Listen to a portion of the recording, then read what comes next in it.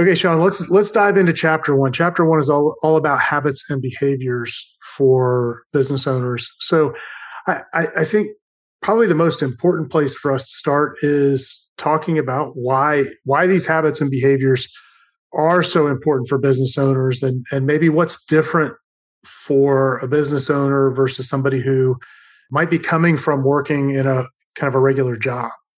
Well, Steve, in football, it comes down to fundamentals. I mean, there's a lot of strategies and schemes, but at the end of the day, it's blocking and tackling.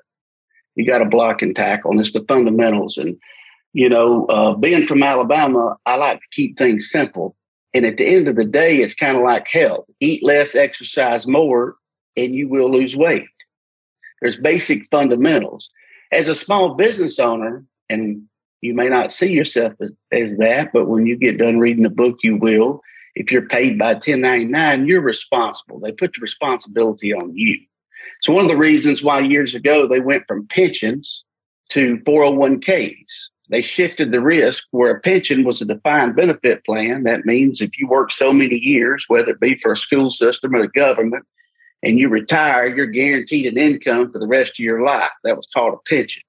Back in the 80s, they did away with that, went to a 401k plan, which means if you don't contribute, then you don't get anything. It put the responsibility on you.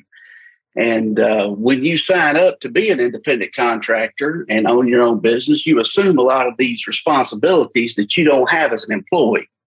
So it's very important that you understand some of the fundamentals and some of the behaviors that you need to do so that you set yourself up for success. Because at the end of the day, whether it be the government, the IRS, city and state, municipalities, they're okay with you not doing things right. Because for them, it means more revenue. They'll either tax you more, they'll fine you, they'll charge you interest. That's how they generate revenue, whether it be through a city or through the government. So, I like to tell people ignorance is not bliss. If you own your own business, ignorance is poverty. Ignorance costs money. So that's why these behaviors are very important, maintaining positive cash flow, learning to set aside a portion of everything you earn to pay taxes. Because, as an independent, if you make $1,000, they're going to send you the whole 1,000. Well, 25% of that's going to go to the government, depending on your tax rate. Could be less, could be more. But having the discipline up front to set aside that money, have an account earmarked so that when you get that check, you set it aside. Paying yourself first, paying yourself Social Security tax. So there's things that you need to do to put yourself in a better position to be successful. Well, let's get into some of those things, that basic blocking and tackling. What do you see as being the key habits and behaviors for business owners? I think number one is you really have to separate your business finances from your personal. I see too many people that, look at their business account and think that they can spend that money on their personal. I think really separating and operating as two different businesses or accounts, if you will, is an important mindset.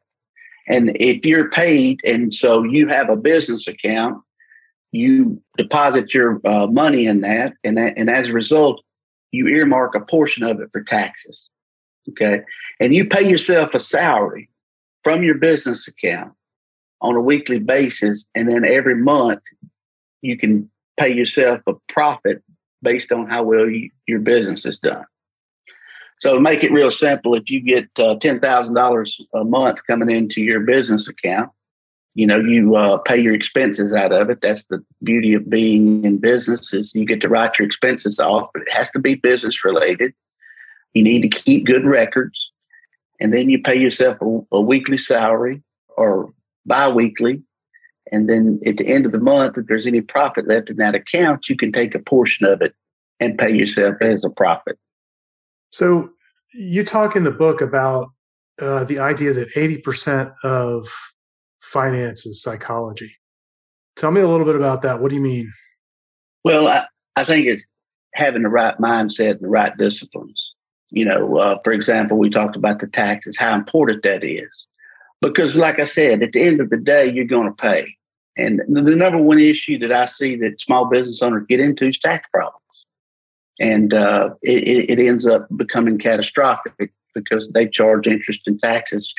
But the other thing is that, having the discipline to set aside money. I mean, the only person that can take care of the older person you'll someday be is the younger person you are today. And I think that being independent, you do have that increased responsibility. And I think having the discipline to set money aside for your future, to pay into Social Security, it's these mindsets, these simple, decisions. We have a tendency to think we're smarter than everybody. And we tend to, even myself included. And a disclaimer, by the way, most of these things that I share in the book is lessons that I learned the hard way through the School of Hard Knocks. I have a master's degree in financial planning, so you would have thought that I would avoid them. But money is emotional, money's psychology, and emotions distort evaluations. And the more emotional you become, the more bad decisions you make, quite frankly. And you don't stick to the basic rules that we outline in the book, the basic principles that make good sense because you get emotionally involved. And we tend to become obnoxiously optimistic, where we're so optimistic that we can't even consider the downside. And that's why sticking to some of these basic habits and mindsets will prove to make you more successful as to getting caught up in the emotion and the opportunity and the fear of missing out, where we become overly aggressive. If you're going to be aggressive in your marketing. Be aggressive in your selling. Be aggressive in your customer acquisition. But when it comes to your finances, when it comes to your cash, you need to be conservative. So, Sean, let's jump into chapter 2 next. And folks, for the rest of the book, what Sean's done is he's laid out 11 rules. And we're going to go through them one by one that are really rules that should guide you as a business owner. So we'll be back with chapter 2 and rule number 1 next.